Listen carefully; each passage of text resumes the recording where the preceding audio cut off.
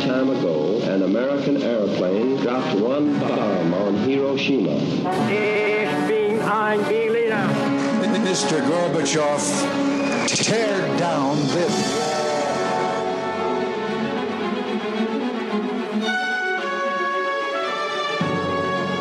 The American people, I think, is good people. They have not to charge with the guilty. Do it ahead of me then. Like, fuck. Don't even. I'm sorry. I didn't. I didn't listen to the rest of your science. You know, that's on me. That's on me. 3, 2, 1. Let's go. On June 15th, 1953, little after 8 p.m. in the evening, at Sing Sing Prison in New York, a prison guard strapped a 37-year-old woman to an electric chair. The seat of the electric chair was still warm from the buttocks of her husband, who was electrocuted on it a few minutes earlier. Yeah, not sexy. Still. Usually, you know, a seat still being warm is sexy. In this case, not so. Her rabbi... Not as such. Her rabbi urged her to give up names to save her life and to protect her children, 2 sons aged 6 and 10 at the time, from being orphans. Fuck. No, I have no names to give. Yeah. I'm innocent. I'm prepared to die, she said. The prison guards put a leather mask over her face, strapped electrodes to her body, pulled the switch, shooting high voltage through her body. The same voltage that had just killed her husband. They turned the switch off. The prison doctor held a stethoscope to her chest. Her heart was still beating, so they turned up the voltage and tried again. This time smoke started coming out of her head underneath the leather mask, and this time it did work. She was fried. While this was happening, there were protests happening all around the world: London, Paris, Asia, Africa, Australia, Canada, urging the politicians in those countries, including Winston Churchill, to reach out to Truman and get him to put an end to this. But it didn't happen. Julius and Ethel Rosenberg were dead. Their alleged crime, selling atomic secrets to the USSR. They were convicted of espionage in 1951. They were the first American civilians to be executed for such charges and the first to receive the death penalty for espionage during peacetime. Now, you wanted to say something, Princess? Dr. Princess, just real quick, the other people that were involved with him that also passed on secrets to the Soviets about the atomic bomb program, how many of them were also killed? 1, 2, 3, none. All right, just checking. Well, how many other people in the history of the United States have been executed for espionage? Oh, that's a really good question. There was only one woman before Ethel, if I may call her Ethel, and that was during after the Lincoln assassination. Mary Surratt, something, I don't know how to say her name, but so Ethel's the second person in the United States history. Now, and the evidence against her was dubious, but we'll go into that. Dubious. Now, these are going to be some strange episodes. Not like we ever do non-strange episodes, but I originally said to Ray, hey, let's do a couple of shows about the Rosenbergs and explore their role in the Cold War because, you know, I don't know a lot about them. I've always heard about the Rosenbergs and you know, knew the story high level, but, you know, that kind of bugs me. I really wanted to get into it. Right. But then as we started to research the Rosenbergs, I realized that in order to talk about the Rosenbergs, we needed to go back a step and we needed to talk about Alger Hiss. And in order to talk about Alger Hiss, we need to talk about the Espionage Act of 1917. And in order to talk about that, we needed to go back to the dinosaurs. So the dinosaurs... Strap in. We've mentioned Alger Hiss and the Espionage Act before over the course of this series. But this has been a long fucking series, and who can remember? And we didn't go into detail on Hiss. We're going to do that a little bit in order to set the stage, I guess, for the Rosenbergs.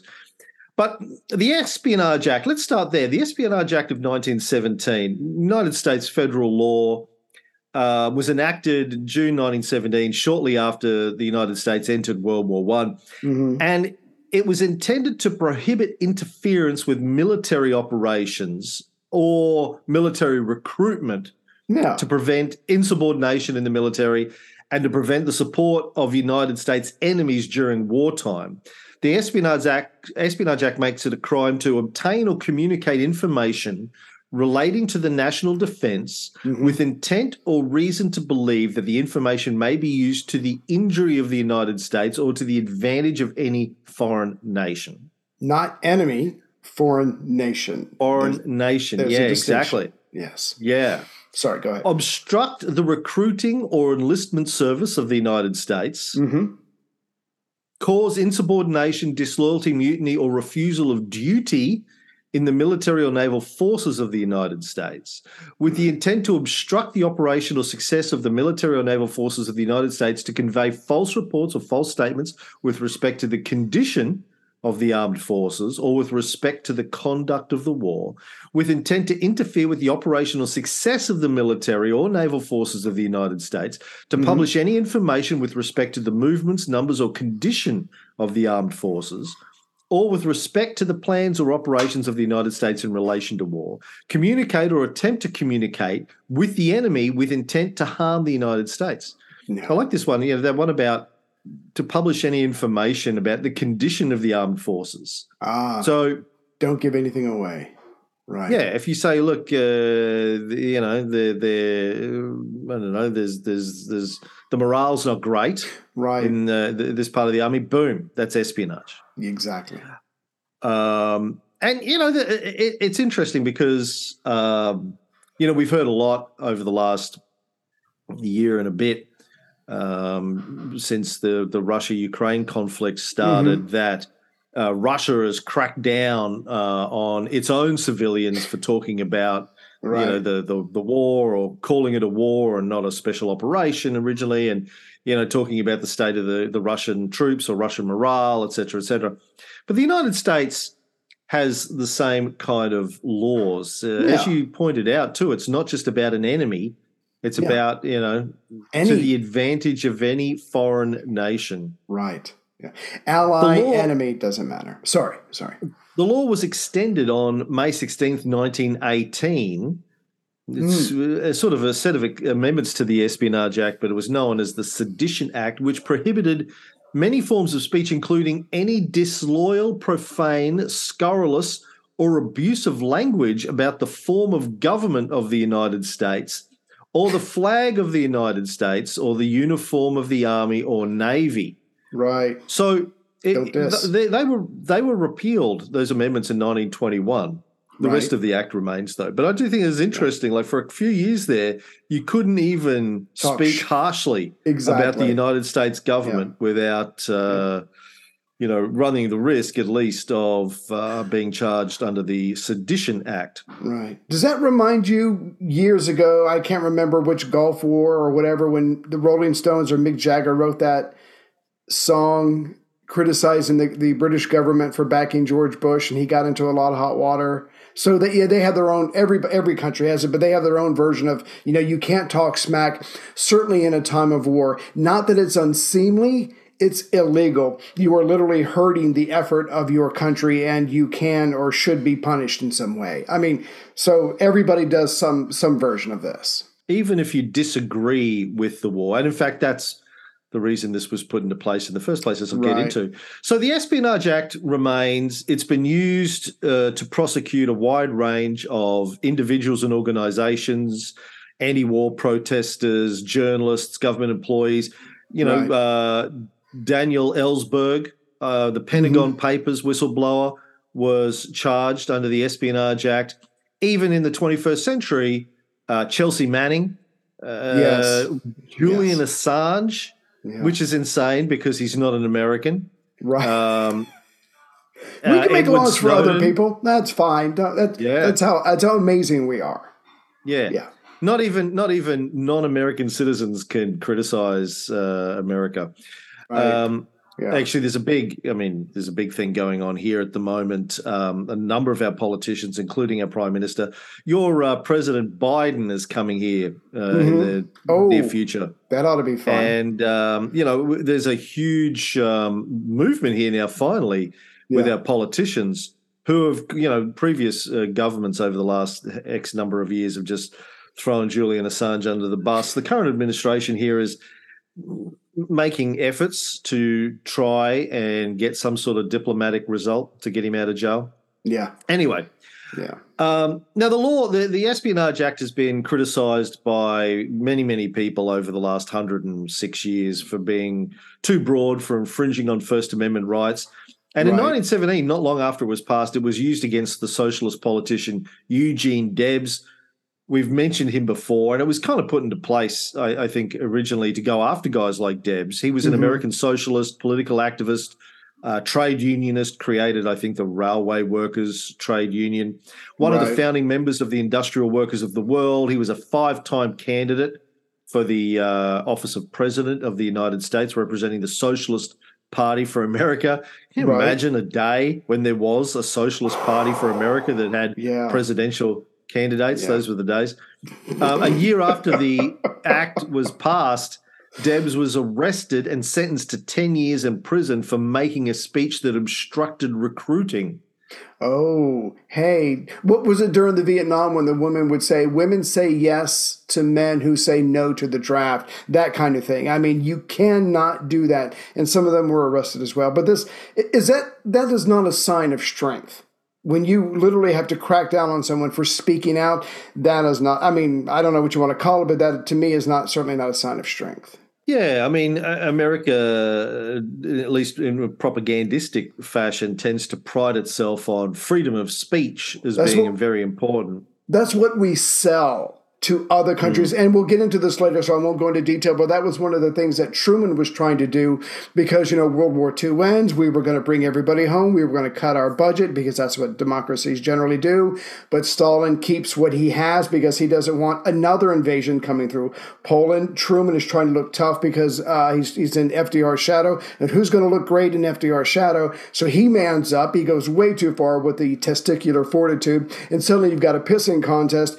But the most important thing is between Truman and Eisenhower, they were trying to sell America is so goddamn awesome. God is on our side, but what really makes us special is our judicial system. We have all these fucking freedoms. We're dripping with freedoms. That's what we tell the world. That's what we want the world to see. We want the world to be like us, but we are the ones constantly breaking our own rules. And as in the next couple of episodes, as you will see, murky at best is our judicial system. Things get rigged. People lie. It's all for a good cause, so that makes it okay. But we fall short plenty of times in the next couple of episodes, which is human, which is normal. A lot of governments do, but don't pretend like you're better than everybody else if you're going to be just as flawed as everyone else. Well, as we used to say, I think on the bullshit filter episodes when we were during COVID, et cetera, we don't have absolute freedom of speech in any country. There's always always has been and always will be limits, as though, you can't yell fire in a crowded theater kind of analogy that gets used. There are limits to freedoms of speech and there's good arguments for why they should exist. This is one of the limits in most countries. In Australia, there was laws passed a few years ago by the Conservative government that was in power at the time that still exist, where they made it a very, very serious crime to speak or report, if you're a journalist at all, about the conditions of the concentration camps that Australia was running offshore to hold asylum seekers. Does the government call it something else? Fluffy, puppy land? Fluffy, Fluffy rainbow unicorn holiday villages. Free of charge. There were doctors going over there and coming back and saying to journalists, look, the conditions in these places are terrible. There's rape, there's abuse, and they made it illegal to talk about it. because it didn't look good. Exactly. Same reason Assange. Yeah. You know, Assange is in Belmarsh prison, and the US is still trying to extradite him. Yes. His crime is making the US look bad by reporting about the atrocities being committed by the American military. Yeah, the truth. Yeah. Meanwhile, Joe Biden gets up and gives speeches about freedom of the press and how important it is to America. Very important. We love that. And we love policemen of the world, and we love president is the most powerful person in the world, which we still use to this day. Please continue. I'm sorry. The Rosenbergs were only two of hundreds of Americans who we are fairly confident spied 500 for the USSR. Yes. They remain the only married couple executed for a federal crime in the United States and the only civilians put to death for conspiracy to commit espionage. No American civilian has ever been killed for espionage or treason, let alone conspiracy to commit those crimes. Right. Even during World War II, soldiers who deserted and fought with the Nazis and individuals convicted of treason only received life in prison. Yes. They weren't executed. So the Rosenbergs stand out as very interesting examples of the kind of hysteria that was going on in the US in the early years of the Cold War. By the time they were executed in June, obviously Truman was no longer in the White House. It was Eisenhower, but Truman was the president during the early parts of this when they were being charged and their case, etc. Yeah. Ethel Rosenberg, as you mentioned before, only the second female killed for a capital offense in the United States following Mary Surratt. Now, nobody knows more about women executed by the United States government than you do, Ray. Tell us about Mary Surratt. Who was she? Shoot. Did they meet and coordinate in her house? I honestly don't know. I know that certain men were assigned certain targets. Most of them fell through, obviously, except for John Wilkes Booth. But was she like the keeper of secrets? Did they meet at her house? I honestly don't know. I just know that she was not long for this world after Lincoln died. She ran a boarding house in Washington that John Wilkes Booth visited. And she was accused of being his accomplice and was hanged in 1865. Gotcha. The evidence, again, regarding her conviction was pretty fluffy at the time. Yeah. The boarding house, by the way, still exists. It's now a restaurant in Chinatown in Washington, D.C. So there you go. How times change. Yes. Yeah. Jeez. So why did the Rosenbergs do? What did they do? We're going to get into that over the next few episodes. I'll point out at the outset, though, they denied their involvement until the end. Yes. But today historians are pretty confident that at least Julius was guilty of something. Yeah. Even their sons, who are still alive, admit Julius was guilty, but have been trying for years to get their mother pardoned. They tried to get Obama to do it. Don't think they bothered with Trump. Now they're trying to get Biden to pardon their mother. Maybe 100 years from now. Yeah, we'll get into their crimes as we go. But I want to talk about reasons, if they were guilty, reasons people spy against their own country. Yeah. I mean, there's I don't know about you. I mean, I don't know how patriotic you feel these days, but quite frankly, I mean, I've always felt that patriotism is a crock of shit.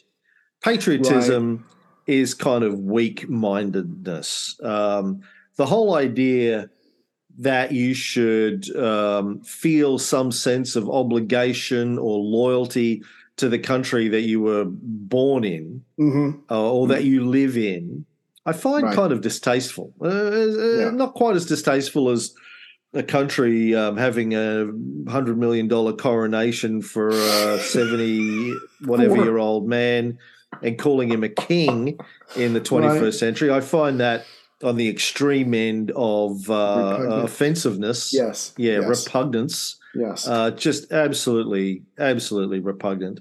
Yeah. This is slightly less than that, but still, I find the whole idea of patriotism disgusting. Like if my country is doing bad things, or I disagree Exactly. with the wars that it is involved in, or anything else that it does domestically or internationally, I feel like I have not just the right but the responsibility to call that out. Right. And if I feel like I need to fight against it, fighting against it in any way, shape, or form, whether it's working with another country to try and influence what goes on in my country, or if it's, on the extreme end, just being a podcaster and sitting in my comfy little room and bitching about it. Yeah. I mean, there are. Well, let me give you something to compare that to. Now, you, as you know, because you've studied American history, there was a time when I was a much younger person where we had to stand up, put our hand on our heart, and do the pledges of allegiance every day at school. Did Australia ever? Did y'all have that, or was that because you and I know that Truman and Eisenhower went deep, balls deep into religion, but we'll go into that later. But they wrapped up the Cold in earlier episodes. Yeah. So we wrapped up patriotism, fighting the Cold War, saving the entire planet with religion and patriotism. So it's just like anything else. We were brainwashed as children, and we have to spend the rest of our lives kind of undoing what was done to us. And what was done to us was nothing more than an expedient to get us to not question our country and to go along with everything, like you were saying. So I remember doing all this stuff and being so proud that I was a loyal American. We were all doing it together, and it was camaraderie and social pressure. And, you were a part of something. And now I look back and I go, Jesus Christ. Anyway, sorry. Go ahead. No, I mean, the whole idea of anyone doing that, particularly getting kids to do that, I find extremely offensive as well. Yes. I mean, I've been to parades in the United States with Chrissy and her family where everyone's standing there with their hand on their heart. When the flag goes by, yeah. The first time they were all doing that, people were saying to me, "Hey, put your hand on your heart." I'm like, no, A, I'm not an American, and B, what the fuck are you all doing? Yeah. And Church, government. Why are you doing this? Why are you putting your hand on your heart? They're like, we don't know. It was just what we do. Yeah, it's literally a reflex. I shit you not. It was literally a reflex. Yeah. So, No, we don't do that. The only pledge I'm 52. I've just had to learn my first Pledge of Allegiance, which is this is I believe constant practicing of the art of traditional Wing Chun will enable me to transcend to a higher mental and physical level. I shall show respect for the art, Grandmaster Chung, Sifu Si Hing, and Si Dai. I shall employ my utmost tolerance and consideration when dealing with people and matters in and outside of the academy. That's the pledge that Chrissy and I need to give in our next Kung Fu grading in a week. That's good. Do you have to tithe, or is it just the speech? We don't tithe. We just spend like $600 a month on Kung Fu lessons. But do you have a snazzy outfit? That's really what it comes down to. Do you have the look? I don't know. Yeah. We got the look. She's got the look. He's got the look. So anyway, back to patriotism. I've always found it kind of weird and offensive, and But look, there are, as I said before, there are lots of reasons why people will spy against their own country. Back then, in the late 40s, early 50s, a lot of Americans, well, not a lot, some Americans believed that the monopoly that the US had on nuclear weapons was bad for the human race. Yes, bad juju. Yes, not good. Particularly, if the United States ended up becoming completely fascist, it was a bad thing. And, there were a lot of people that were very concerned about the direction of the United States government, as there are people today who feel that. In fact, I saw an interview on YouTube with Al Jahis from 1970. And he was saying then, obviously talking about the Nixon administration, that he was very concerned with where the United States was going and the level of division that existed in the country back then. I was like, ain't seen nothing yet. That was just a warm up. We were just hold our beer. We were just warming up. We are ready. We kill each other practically every day now. You go on the wrong porch, you go on the wrong car, you play hide and go seek. Your ass will be in it, and if you look different than me, we will shoot your ass. I mean, we're there. We're there. Yeah. Manhattan Project physicist Theodore Hall believed that he was helping point the way to a, quote, pathway to a better and more harmonious world when he was giving nuclear secrets to the USSR. He worked on the first and second atomic bombs and gave a detailed description of the Fat Man bomb and several processes for purifying plutonium to Soviet intelligence. And he was worried, he said, about the emergence of a fascist government in the United States, didn't think that the US government should have a nuclear monopoly. And, there was a lot of people who, including, Oppenheimer, who didn't think that the US having sole access to nuclear weapons was a good idea. As we've talked about on the show, the idea originally was that they were going to share it with not only the UK, but the Soviet Union. And then they decided, nah, fuck that. They didn't even really want to get the British involved. No, and we got started from British information. I don't want to correct you, but it was Truman who, I don't know if he said this literally, but he conveyed this on more than one occasion. That person did not give, the person that you just said was not the main person responsible for passing atomic secrets on. It was the Rosenbergs. They practically did it single-handedly, and that's why they had to die. Not true, but it made a good selling point when you're trying to execute somebody. So anyway, we're going to go into all that, but the truth has very little to do with the next couple of episodes, because Truman and Eisenhower are going to be under a lot of pressure, and they pull some rabbits out of their hat and their ass trying to get everybody to go along with them. And it's not pretty, and it didn't work. But more on that later. Sorry. So back to Hall. Yes. Theodore Hall. He wasn't the only nuclear scientist that were giving off secrets. Klaus Fuchs, who we've talked about before, Los Alamos physicist, and others that we still don't even know who they were spying for the USSR. Hall's brother, Edward Hall, was a rocket scientist who led the US Air Force's program to develop an ICBM, intercontinental ballistic missile, personally designed the Minuteman missile and convinced the Pentagon and Eisenhower to adopt it as a key part of the sort of nuclear triad.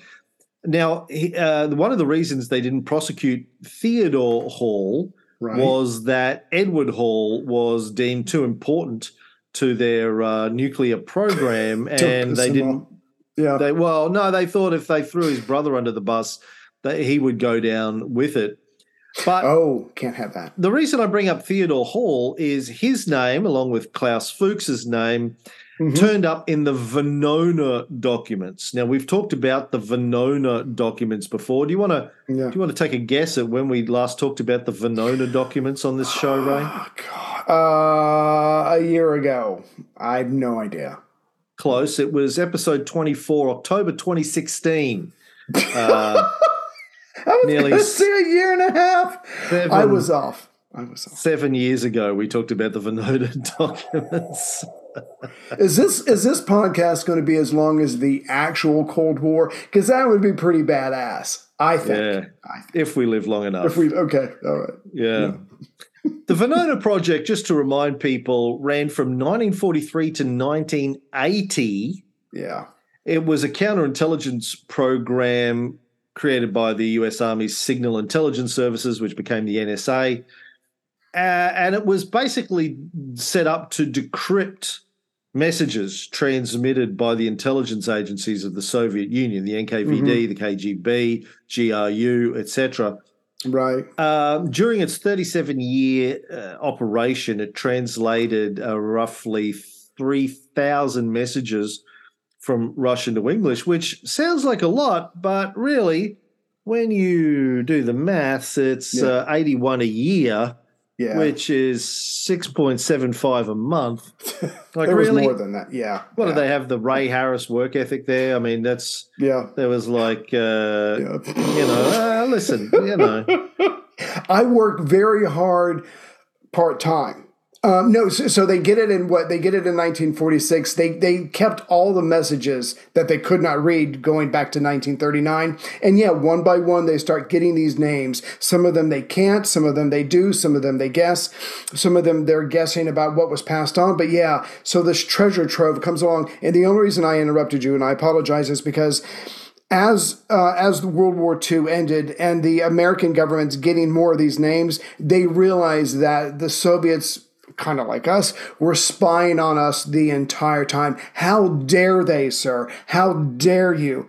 Even though we were doing it and we didn't want to, we did not share the secrets of the atomic bomb. But the point is, it skewed our thinking even more against the Soviet Union, who helped us defeat Nazi Germany. But that was in the past. What have you done for me lately? When I look at that work ethic, the only thing I have to say to the people running the Venona project is, up your fucking game. Yeah. Amen, brother. They also had an Australian arm, by the way, which was set up by the Labor government here, which uncovered 11 Aussies also spying for the USSR. Everybody Venona does. Project revealed the existence of the Cambridge Five that we talked about way back in the day. Yes. Remained secret for 15 years after it concluded. That's not bad. The decoded messages weren't declassified until 1995. Now, of course, Stalin knew about the Venona Project by about 1949. Because was it Philby? 46 years before most Americans knew about it. Well, you know that. I'm sorry, Philby. But you know that Truman. There was a gap when Truman and the CIA themselves did not know about it. So yeah, this stuff was hush hush for a couple of years. That's not bad. I mean, that's pretty tight. Tim Philby didn't find out about it, one of the Cambridge Five, until 1949, and then he immediately told Donald Maclean and Stalin, and that's why Maclean had to get out of Dodge because his name turned up in it.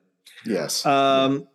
But back to reasons why people spied against the United States. Yeah. One of them was they felt loyalty to the USSR for fighting the fascists in World War II. And Let's help them.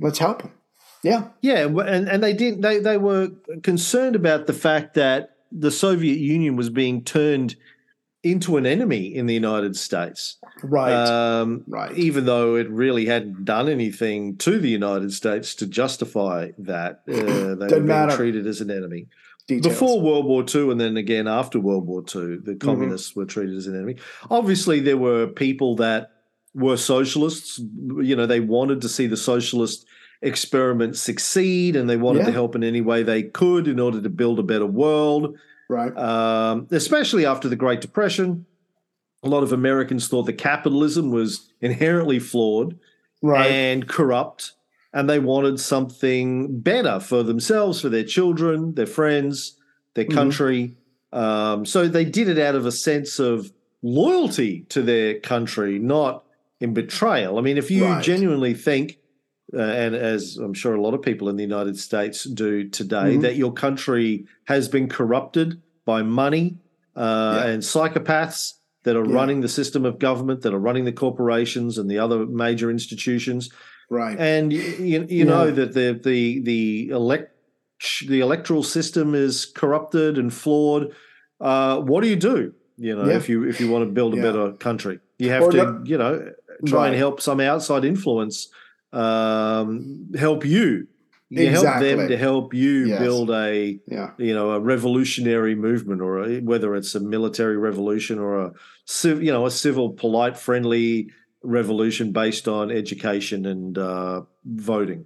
Right. One article I read was like, they were along those lines. They were like, well, it's no longer my country. It's turned its back on me, by breaking all the rules, by corruption and everything like that. So they turned their back first. I just returned the favor. So are you betraying the country that you don't believe in anymore? And a lot of these people did feel like America was going off the rails, and we'll get into all that. The Rosenbergs trial and the appeals freaked a lot of people out. A lot of people felt like, they were, on some level they were guilty, but why do we have to kill them? That's what rubbed a lot of people the wrong way. But for a lot of people, it was, just this is not my country anymore. But never fear, because the FBI had already worked all of this out. They had the acronym MICE. It's either done for money, ideology, like you just said, compromise, or blackmail, or ego. So almost the reason some way doesn't matter.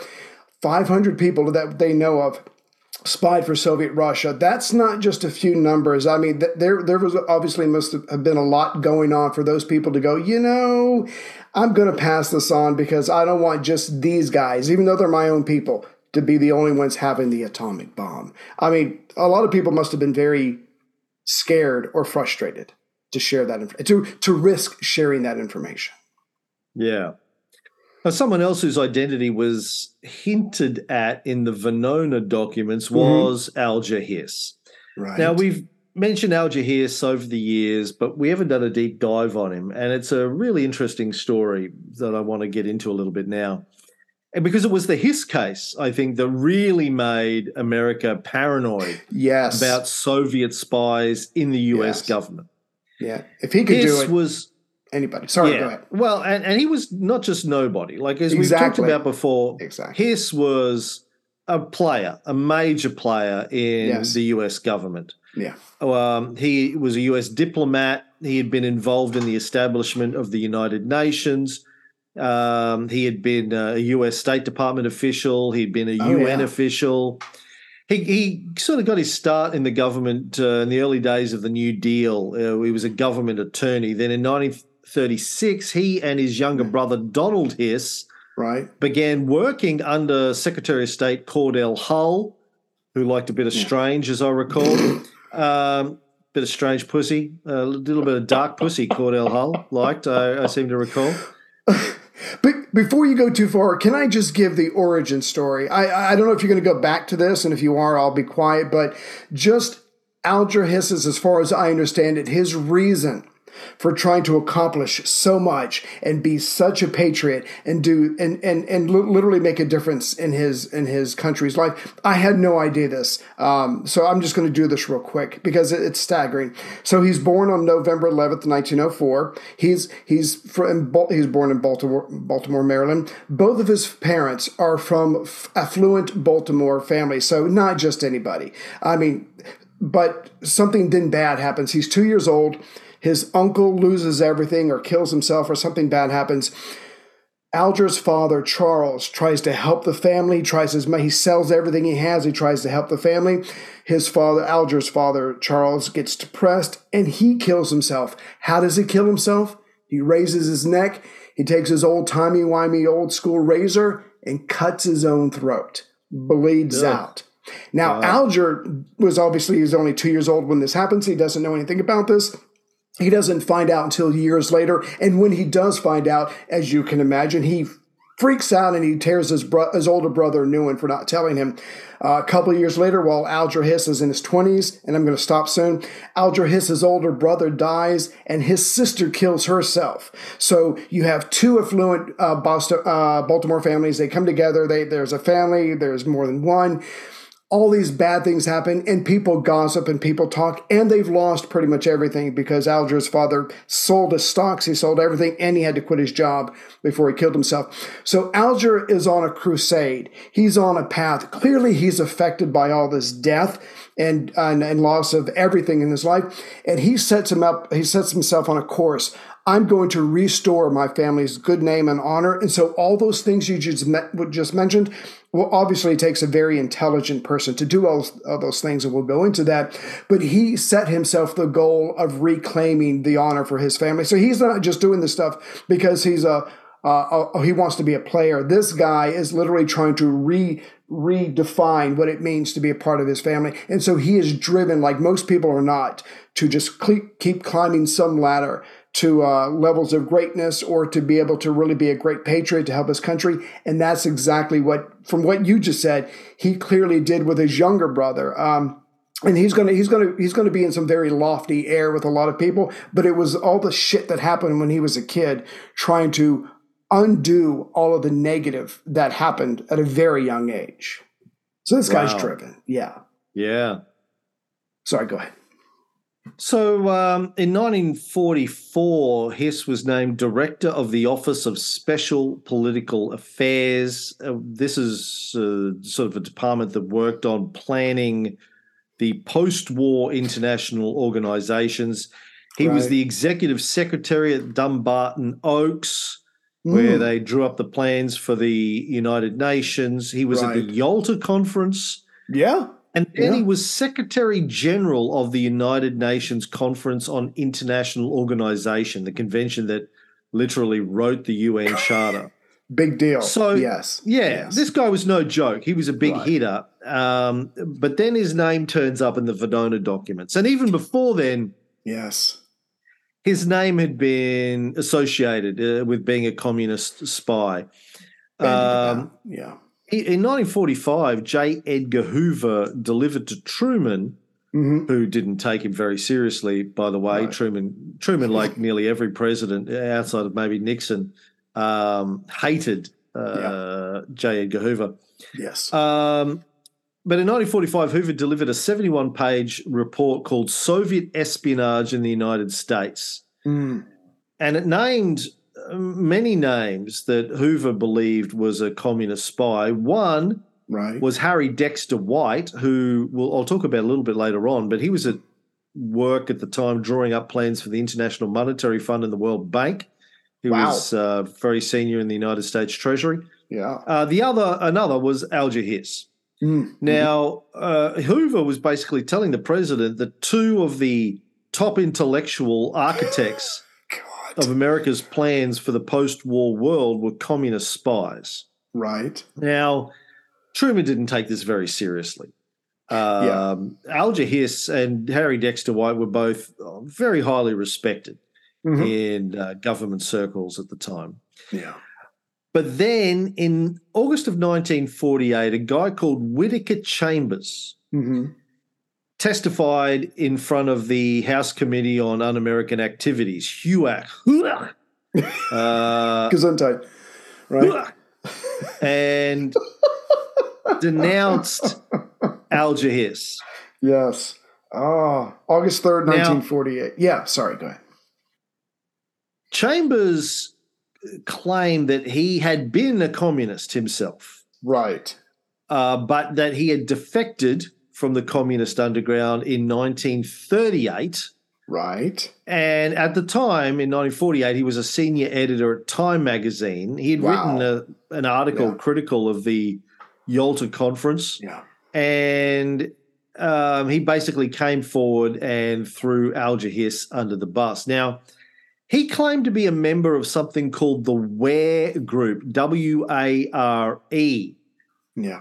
Named after a guy called Harold Ware, who was a agriculturalist and an American communist. Good guy. Did you read much about this guy? I read that what he wanted to do, and you have to applaud this unless you are the grand poobah of the KKK, he wanted to bring together poor whites and poor black tenant farmers in the South who were being exploited by the cotton industry's domination. So it's like, look, they've got all the money, they've got the political clout, but we've got the land and we've got the numbers. If we can get together and organize, again, not the worst idea in the world, then we can try to better our position. And Ware died in 1935, and who takes over the organization? Chambers. Who's the one who denounced Alger Hiss? Chambers. So these guys know of each other, have whatever seen each other, but the point is there's some history there. But because Ware was an American communist, even in the mid 1930s, there's the words communist and Alger Hiss going around each other in certain circles. Is it true? Is it not? I don't know, but the connection's been made by some because he's going to be a part of this when he's working through one of the New Deal programs. That's the extent of what I know. Ware's got an interesting story, actually. I read quite a bit about him. His mother, Ella Bloor, B-L-O-O-R, Bloor, converted to socialism in 1894. Oh, she got it on the ground floor. Good for her. She was a founder of the Communist Party of America. Wow. So Ware was what was known as he was a red diaper baby. Children of Communist Party members, a red diaper. Second generation commie. I love it. Go ahead. And he was a really interesting guy. He studied agriculture at university, then bought and ran a farm with the support of his father. I think his parents were separated, but his father, or divorced, his father helped him buy a farm in his early adult years. Then he got into like shipbuilding when there was a lot of that going on around World War One. Right. But then in the early 1920s, not long after the Russian Revolution, he went to Soviet Russia to help them build collective farming. Wow. To use his experience in American agriculture, American farming, to help the Russians. Obviously, as anyone who's been listening to us for years knows or has read any history of this period, when the Russian Revolution happened, 1917, Russia had barely reached the Industrial Revolution. Yes. The Tsars had sort of held them back, and they had this whole, there's this sort of serfs that barely had any legal rights. Exactly. Very high levels of literacy, very high level of, sort of rich people owning the farms and tenant farming, and they didn't have a lot of modern equipment or modern techniques for farming. It's one of the reasons why they had this whole series of famines over the next few decades while the Soviets were running things. Partly, it always gets blamed on the Soviets trying to quickly modernize farming and set up this collective farming. But another big reason for it was they were so, there was like dust bowls in the United States as well during this period. Right. People didn't understand agriculture very well, even in the United States. That, they had dust bowls because they had just torn up the top layer of soil. And absolutely. Not that I know fucking anything about farming. Oscar Pierce will have to come on and explain all this to us. But we didn't understand soil conservation and all that kind of stuff very well 100 years ago. So people were doing stupid shit even in the more developed countries. But in places like Russia, it was even worse. Yeah. And so Harold Ware thought, okay, well, I know a little bit. So he went over to Russia in the 20s, and mostly from the 20s until he died in the mid-30s. In 10, 15 years, he was going backwards and forwards with his wife at the time to Russia, helping them set up this collective farming, bringing equipment, bringing money from the United States. He would raise money and equipment in the US and take it over to Russia and trying to help them do this stuff. Really interesting guy. And then he died in 1935, age 46, in a car accident. Yeah. Ran into a truck. Right. No, I'm just joking. Yeah. Yeah, I don't think there's anything suspicious necessarily about it. But anyway, he set up this thing, an informal group of communists called the Ware Group. Now, according to Whittaker Chambers, the purpose of this group at that time was not primarily espionage. Its original purpose was the communist infiltration of the American government. But espionage was certainly one of its eventual objectives. That's how you get ahead. You got to play the game. Sorry, go ahead. Tim Weiner, in his book on the FBI, writes, "This was a crucial point. Infiltration and invisible political influence were immoral, but arguably not illegal. Espionage was treason, traditionally punishable by death. The distinction was not lost on the cleverest member of HUAC, Congressman Richard Nixon. He had been studying the FBI's files for 5 months, courtesy of J. Edgar Hoover. Nixon launched his political career in hot pursuit of Hiss and the alleged secret communists of the New Deal." There's another reason why the Hiss story is really important is Richard Nixon really made himself famous by going after Alger Hiss and the communists. He rode the wave, yeah. And he has J. Edgar to thank for that. Yes, absolutely. Yeah, there was this really murky relationship between J. Edgar Hoover and Richard Nixon very early on. For Nixon and Hoover became quite close very early in Nixon's career, possibly because Nixon, hated communists as much as J. Edgar Hoover did. Right. And, they sort of protected each other over the course of many, many decades. Yeah. Sort of Hoover also protected LBJ for a long time as well. He was another guy who was very close to Hoover. It's not what you know, it's who you know. And that will never particularly change. when the Who was J. Edgar Hoover. Exactly. And he knew about everybody's peccadillos. Yeah, sorry. For Hoover, it was what you know, because he knew everything about everybody. Yeah. Did you? I don't know if you saw this. I just read this last night. There's a thing that's come out about Alex Haley. He wrote Roots. Right, yeah. And he Oh, also God. wrote the autobiography of Malcolm X, Right. in which he quoted, he did an interview with Martin Luther King in, I think, 1965, where he quoted King as speaking really harshly about Malcolm X, basically throwing Malcolm X under the bus. Damn. A journalist, an investigative journalist, has just found the original transcript of the original interview that Haley did with MLK, where MLK was misquoted by Haley in the original article. Like, he didn't necessarily agree with Malcolm X, but he didn't say the things that Alex Haley said he said Trying about to call division. Yeah. Malcolm X. Yeah. And we know all about the FBI's letters to MLK telling him he might as well kill himself. Yeah. You know, they knew that he was banging some chicks on the side, and they sent White evidence women. of it to his wife. White women. Don't do that. Yeah. It's a big no-no. Yeah. Sent evidence to his wife, tried to ruin his life, Right. and probably had him whacked. Anyway. Well, MLK was told his wife, look, I'm just trying to better the relations between the blacks and whites by personal close contact. Sure. Don't get mad at me for my methods. All right. I have a dream of me and two white women. You know what? Let's just move on. Let's just move on. I have a dream that all the white pussy in the world will be on my dick. It's called Menage a Trois. I don't know. Anyway, I feel uncomfortable.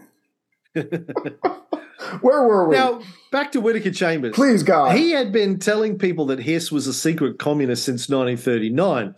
Yes. First, he went to the Assistant Secretary of State, Adolf Berle Jr., good name, Milton Berle's father, in 1939.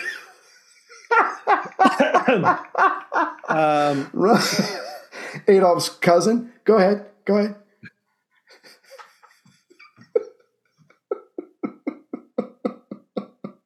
Adolf Augustus Berle. Yeah, imagine growing being up with called that Adolf call me during World War II. Call me any fucking thing you want. Just don't call me Adolf.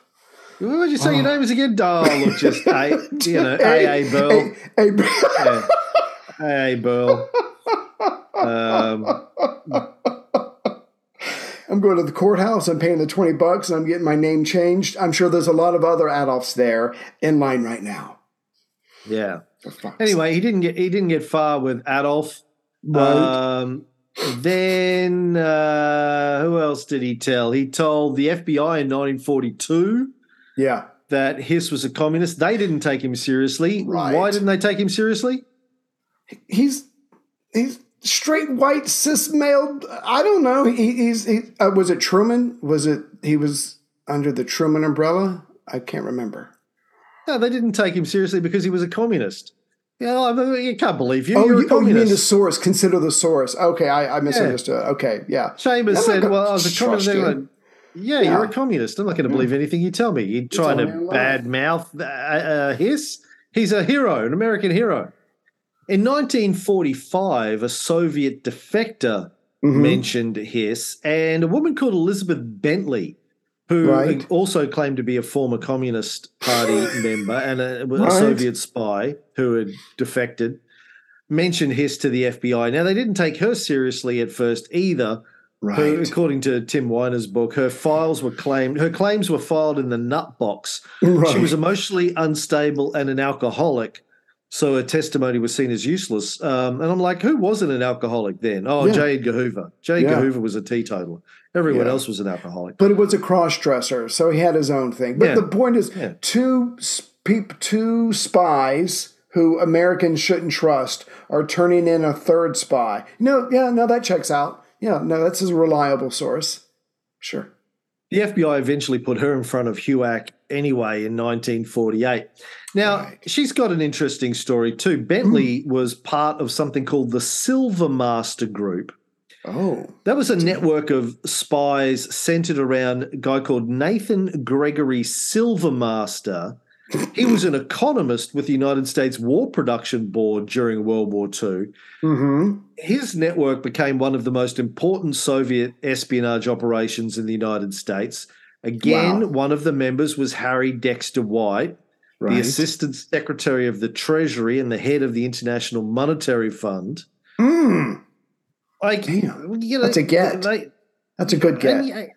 And again, like the point I want everyone to think about is these leading members of the intellectual elite in the United States in the 30s and 40s and to the 50s were communist spies, allegedly.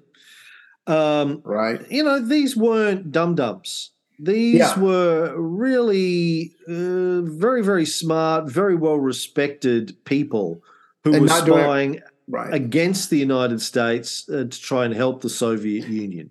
Not for money, exactly. They had ideals. There's a certain, you know, the great communist experiments, or maybe their country's going in a direction they don't want. But everybody that we're talking about, as far as I know, you can tell me if you probably did more research. But I'm not reading about the Rosenbergs pulling up in a Porsche or leaving their $1 million flat in New York to go turn themselves in. I mean, there's not like a lot of money, relatively speaking, exchanging hand. These people had other motivations, and they really did think they were doing the right thing. Yeah. On August 13th, 1948, Harry Dexter White testified before HUAC, denied being a communist. Mm-hmm. After he finished testifying, he had a heart attack. Okay. Left Washington to rest on his New Hampshire farm, had another heart attack, and died 2 days later, age 55. Makes the accusation, exit stage left. Not bad. Well, denies the accusation. Sorry, yeah. And then dies. There's obviously conspiracy theories around that. People believe Vladimir Putin did it, and Putin had him killed. Yeah. Oh, and we want everybody to know that even though the FBI is like poo-pooing these people coming in, at some point after this, and if you have the exact date, that would be great. But J. Edgar does have Hiss and his wife followed for the next 2 years, and their phones are tapped. So they might not be following up on this aggressively, but he's like, you know what? And let's be honest, it's J. Edgar. He doesn't really need much of a reason to get dirt on you because that's kind of his hobby. But Hiss and his wife are now being followed by the FBI. A file is being built on them. Yeah. Illegally. Yeah, I should have pointed that out. Sorry. Yes. As we've talked about on previous shows, I think, Hoover was told again and again by the Supreme Court, you can't wiretap people's phones. Because you feel like it. Yeah. I get it. I can't do it. Yep. And then you go out and just wiretap the judge's phone. And he would look at a judge and go, hey, tell Sally I said hi. Yeah. Oh, it's fine. It's fine. Don't worry about it. Yeah. So Hiss protested his innocence, denied Chambers' accusations, and insisted on appearing in front of the House Un-American Activities Committee himself to clear his name. He testified August 5th, 1948, denied ever having been a communist or even knowing Whittaker Chambers. Yeah, I don't know that name. Yeah. Richard Nixon, who we know was a big believer in always telling the truth. To his tape recorder. Please continue. Man of very, very high moral and ethical standards. Right. He was a dog with a bone. He was not going to let this go. Well, he had been given access to top secret FBI files. Right. Written by a Roman Catholic priest called John Francis Cronin, who had infiltrated labor unions in Baltimore, used his position as a priest to sort of infiltrate labor unions during World War II, and was reporting on communist sympathizers inside the labor unions to the FBI. Ronald Reagan was in Hollywood at the time. If you could hold on for a second, I'm going to call up my brother-in-law, Eric, who is a Catholic priest, and ask him if spying and infiltration of labor unions is one of the many courses you have to take in the seminary or whatever it's called. So I'll let you know as soon as but a Catholic priest spying on labor unions who are trying to better themselves and to have some kind of collective bargaining, being ratted out. But wait a minute, he's a priest. If I tell you something, and that's pretty fucked up. If I'm just a guy, that's fucked up. But if you tell me you're priest, fucking little kids, that's one thing. I can't tell anyone about that. But if you tell me you're a communist, right. gloves are off. I'm going to gleefully turn you into the FBI. Please continue. I apologize. He wrote a paper, Cronin this is, called The Problem of American Communism in 1945, which he gave to the FBI. And in that, he wrote, in the State Department, the most influential communist has been Alger Hiss. Ooh, naming names. Yeah. So all of this goes in front of HUAC, and they're prepared to dismiss the whole thing, partly because Alger Hiss was so very well respected. Particularly, at this stage by Truman, by Supreme Court Dean Acheson, justices. Secretary of State, justices. He was highly, highly respected, and also because there was a lack of evidence. There was Is that just Whittaker Chambers' word against Alger Hiss's word. Right. But this Richard Nixon guy, as you said, dog bone, is not prepared to let this go. Right. He sees an opportunity to make a name for himself here, and he believes where there's smoke, there's fire. And so he decides he is going to personally lead an investigation into this to determine who is lying, Chambers or Alger Hiss. And I think that's where we're going to, I'm sorry, just real quick. Yeah, so the HUAC committee, like you just said, does not want to touch this. And so what do? They boldly pull a Ray, and they set up a subcommittee, put Nixon in charge, and he's like, don't worry, Gov, I got this. And he goes balls deep into trying to find out which one of these communist pinko motherfucker bastards is lying. Go Nixon. Sorry. And we'll finish the Alger Hiss story and get more into the Rosenbergs next time on The Bat Show.